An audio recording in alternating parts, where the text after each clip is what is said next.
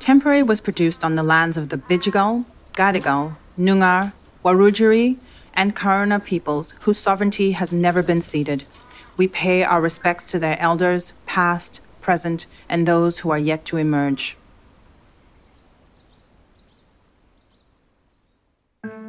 Australia's harsh asylum seeker policy has two clear objectives: to punish those who arrive by boat and to act as a deterrent for those considering coming to Australia by boat. With Operation Sovereign Borders, the Australian government launched an outright war on asylum seekers back in 2013, condemning those seeking safety to mandatory detention and temporary protection. And now, all these years after those policies were implemented, we need to ask, have they actually worked? For UNSW and Guardian Australia, I am Sesonkim Simang, and this is Temporary.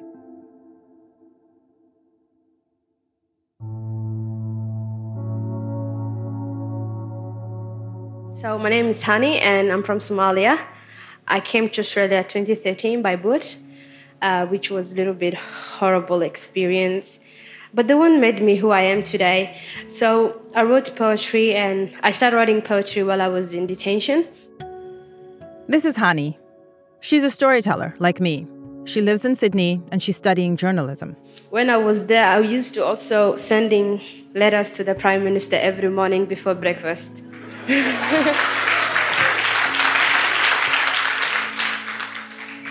Hani is on a temporary protection visa. So, before breakfast, like the officers, they will knock my door and wake me up for breakfast, but I will just go to the internet to send him a letter.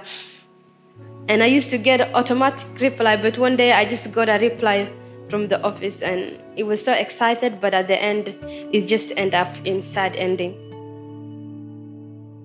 We chatted to Hani in a studio near her university in Sydney.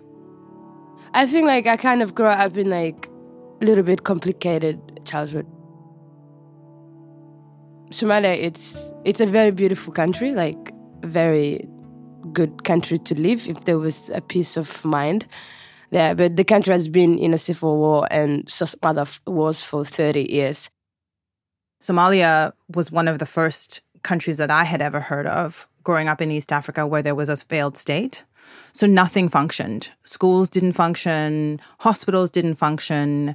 It was a country that literally was plunged into conflict. Somalia once again descended into chaos. It is unclear how many people were killed during that time, but estimates run in the tens of thousands.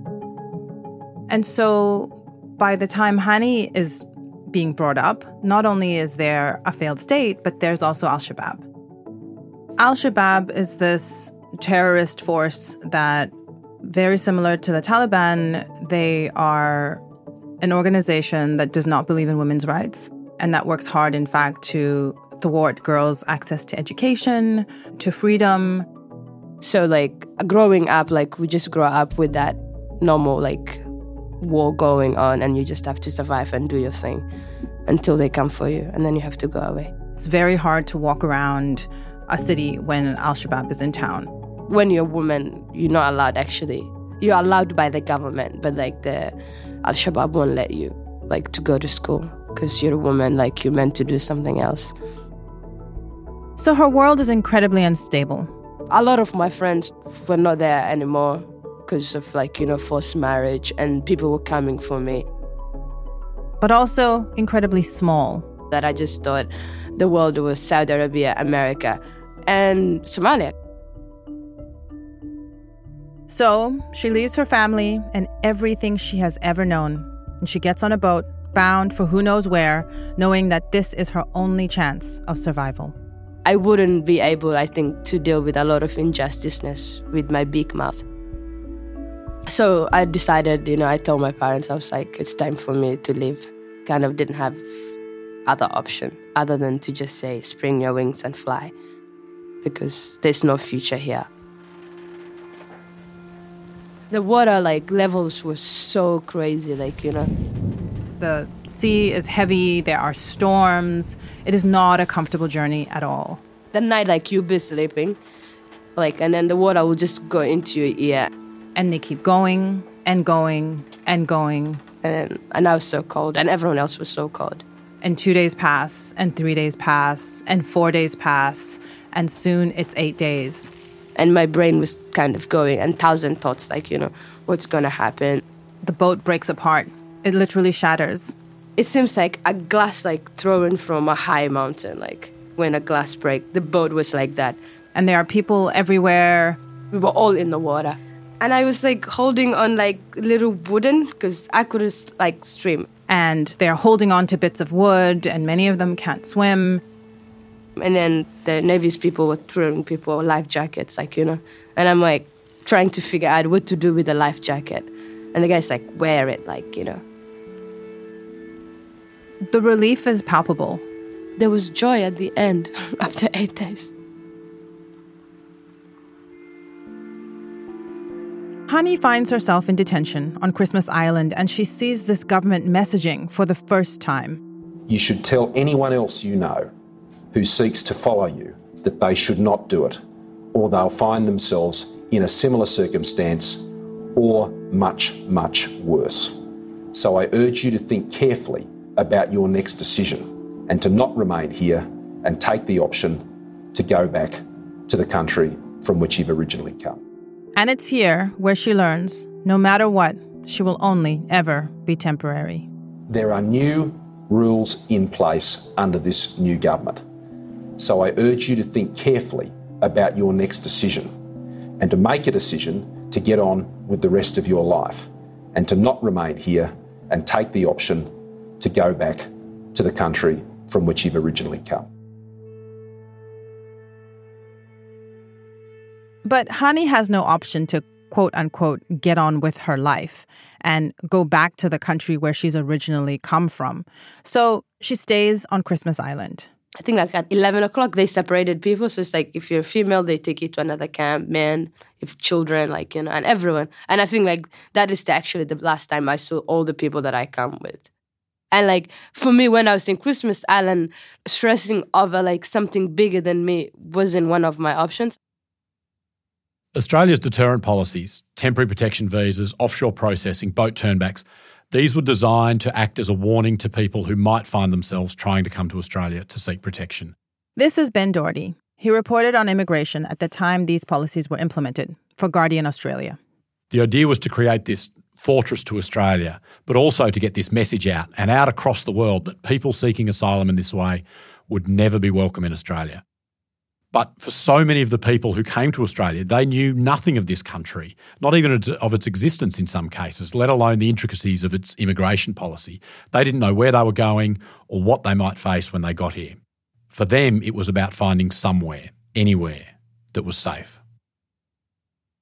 One of the worst things about Australia's stance for me is this idea that people's hardship is being leveraged to make it harder and harder for other asylum seekers. And I guess that I'm struck over and over again by how the word deterrent is weaponized against all these people who just need help. It's in no way justifiable to subject the legacy caseload to detention, family separation, destitution, trauma, basically a life in limbo, simply to try to stop other people from seeking asylum here. Jane McAdam is the director of the Caldor Centre for International Refugee Law. And it's especially unfair when the majority of people who have sought protection in Australia by boat have been recognised as refugees. These people were punished essentially as an example to others who might follow. And that's hugely problematic. It is legal to seek asylum, and to punish one group of people who've done nothing wrong in order to deter another group is quite simply indefensible. The problem is the uncertainty of a person to live in a piece of paper that can expire anytime. That is your life. The uncertainty of a human being living in limbo is the worst. As well, the idea that this deterrent would work when people are fleeing for their lives just doesn't stand up to scrutiny. Is Australia going to be worse than Al-Shabaab? Worse than the Taliban? Worse than having your house bombed? People make rules, some to torture others, some for their own pleasures, some to just simply say we're protecting our security or whatever. Everyone makes rules. If you're fleeing from violence or other harm, then Australia's deterrence policies are not going to stop you from trying to find the protection that you rightly deserve. But people still need to seek asylum. and the government refuses to move. The new Australian government will not be putting up with those sorts of arrivals. You should know that the government's will not change on this issue. So I think we need to ask, what really is the point of these policies? Is it about stopping boats, keeping people from drowning? Or is the motivation political? Is it about looking like you're taking a hard line on immigration, being seen to be tough, regardless of the human cost? I think there are a lot of questions to ask if the government is essentially trying to make the conditions here worse than those that refugees have fled. Either way, people like Hani are caught in the middle. I didn't have any control of my life. Like, I could breathe because I could do that. That was great. But the rest was like, they tell you where to be, you be there. Like, you become like a cow, like, they hate you to your shade. So it's like every night, most of the time, like, you live in a fear. Hani is a storyteller and a poet, so she's not one to sit around and wait. She decides to start something new. Every time I meet my case manager, like the second sentence of our chat would be like, I want to be a journalist. I want to be able to talk about things. And she's just like, you're going to be in big trouble in the future. So she starts this newspaper, which she affectionately calls Construction Camp Weekly. So every week I interview one person from the camp, or one nurse, or one SECO officer. And then I print them and I put like quotes. I just like make people smile, put funny things. But there was a serious side. The stories she wrote reflected the situation she was in. Like, I pretended I went to Canberra to do this story. I'm no troublemaker. I had like more audience than Sydney Morning Herald, I promise. And on one of these days, she finds out about the Cambodia deal. Cambodia has signed a deal with Australia to take refugees rejected by Canberra in exchange for money. The Cambodia deal is a shock, essentially. In 2014, the Australian government negotiates this deal with Cambodia in Southeast Asia. Nauru is tiny and ill-equipped to take refugees permanently. Australia's been looking to other countries. Cambodia eventually said yes. These people are still Australia's legal responsibility. Australia needs to find somewhere for them to live. Canberra will give Cambodia an additional 27 million euros worth of aid over 4 years. Cambodia is one of the few parties to the Refugees Convention in Southeast Asia, and Australia had promised that no one who arrived by boat would ever settle in Australia. So these people, having come to Australia, been sent to Nauru and be found to be refugees, be legally owed protection. It now says the accord will enable it to fulfil its policy whereby no one will be resettled in Australia. The entire deal was negotiated in secret. The United Nations said it was a disturbing precedent, and basically the way it was looked at was a rich country foisting refugees onto a poor country and buying them off, essentially. Human rights and aid groups have called the accord shameful, saying the Southeast Asian country is an impoverished nation with a terrible record on protecting refugees. And I started looking in Cambodia and I'm like, you guys need to actually help Cambodia because there's a lot of problem going on. Like, there's poor education, way of living. I'm like, instead of dumping people there, why don't you just actually help the people if you're keen to help someone? Cambodia is a country beset by corruption and by brutal governance, and it has no capacity to protect refugees. Yet Australia, a liberal democracy, ended up paying Cambodia $55 million to resettle a bare handful of people, about 7 people, only 2 of whom ever stayed in the country. But still Australia kept looking for these deals, scouring the world through Central Asia, through the Americas, through Europe, looking for any place and willing to spend almost any amount of money to keep people from Australian shores. The immigration officers, of course, accuse Hani of printing propaganda. And they were like, you start writing propagandas. And I was like, yeah, it's not my fault. You're the one who gave me the news. And then I just had to go a little bit further. Yeah, so... And then it was ended. And she's told she can no longer produce her paper. They told me I couldn't write anything that I wanted. So I kind of gave up on it. Even though that in that time, it meant a lot to me. I had something, I was working They took from her the one thing that had kept her spirits high. I had people to interview. I was busy. And then they just they take that away and I was like, okay.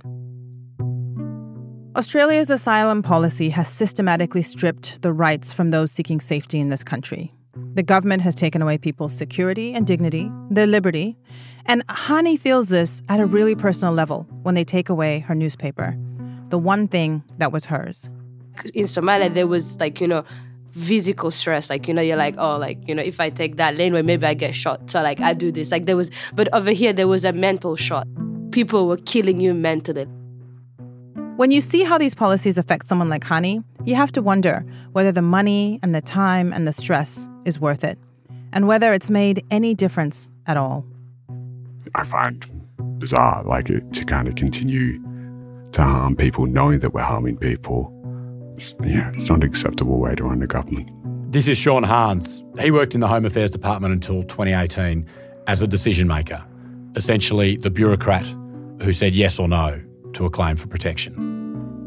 Temporary protection visas, it's probably the absolute worst policy that the Liberal government have in this space.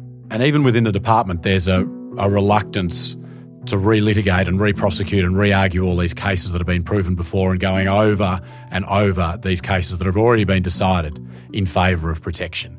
Temporary protection visas are expensive. They ensure that we have issues that could be resolved by permanent protection kicking around in Australia for years. That means that people's mental health is severely negatively impacted, and they've just never worked as a deterrent, which is what we're told that they're here to do. And these cases get more complicated. Children are born, families are formed, processes change, governments change, and it requires an enormous amount of work to basically go back to the beginning all over again. Yeah, it's just quite silly, the entire thing, actually. When you think about it, it's just a whole waste of taxpayer money to torment people, to not impact on the ultimate outcome in any meaningful way anyway. I think what we see here is the politics of insularity and this choice to be mean-spirited when we don't have to. Australia is one of the safest, wealthiest countries in the world. And so it comes down to politics, the worst kind. I knew that one day it would be my freedom will come back. Things will be better, but all this stress, when you focus on it, we kind of take the meaning of existence out of you when you focus on the negative part of, I think, the camp. So Hani is here now, in Sydney, studying journalism and teaching poetry to kids in school, despite just having finished school herself. She works 2 jobs, and she hasn't seen her family in years. After a long journey, I made it. And, I'm still going. I'm still, the journey's not yet finished. I don't know when, but... In Somali, we say, it doesn't matter how many alleyways you go, you always come to the highway. I don't need anything. I just need a soil. I need somewhere that's stable, that is no water. And despite this government, despite her temporary protection visa, she continues to tell her stories and read her poems, which will hopefully one day get a bigger audience than the Sydney Morning Herald. So this poem, it's called I Will Rise. I will rise. You now lock me in detention and damage my hope, but it's like a dust, and one day I will rise.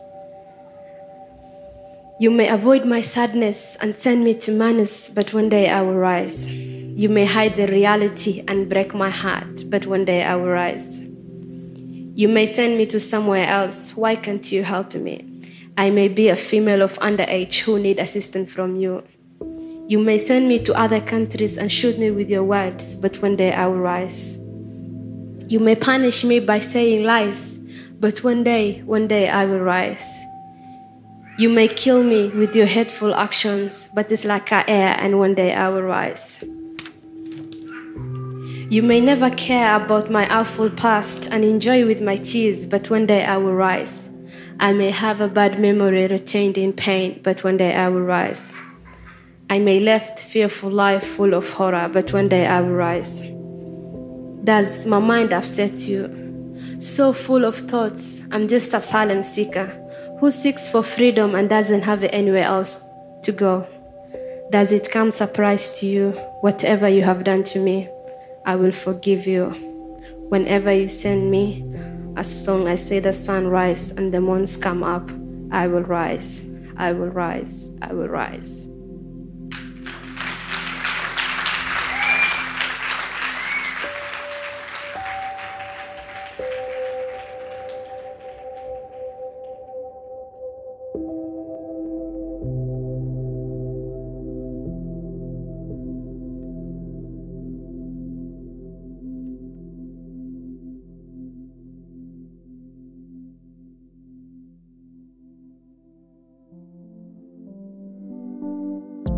Temporary is hosted by me, Sisonkem Simang, and produced by Kara Jensen McKinnon and Miles Herbert, with editorial support from Lauren Martin and Miles Martioni.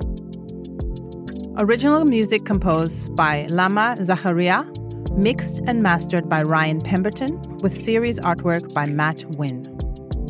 Temporary is a project from the UNSW Center for Ideas and Caldor Center for International Refugee Law, co-produced with Guardian Australia and inspired by the book Refugee Rights and Policy Wrongs by Jane McAdam and Fiona Chong. The podcast is accompanied by a digital storytelling project which further explores the lives of the people interviewed in this series and is linked in the show notes.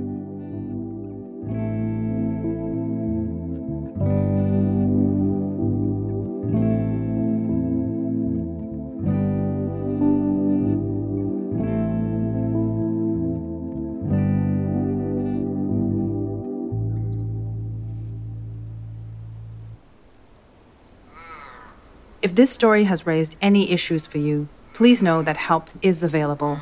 Contact Lifeline on 131114.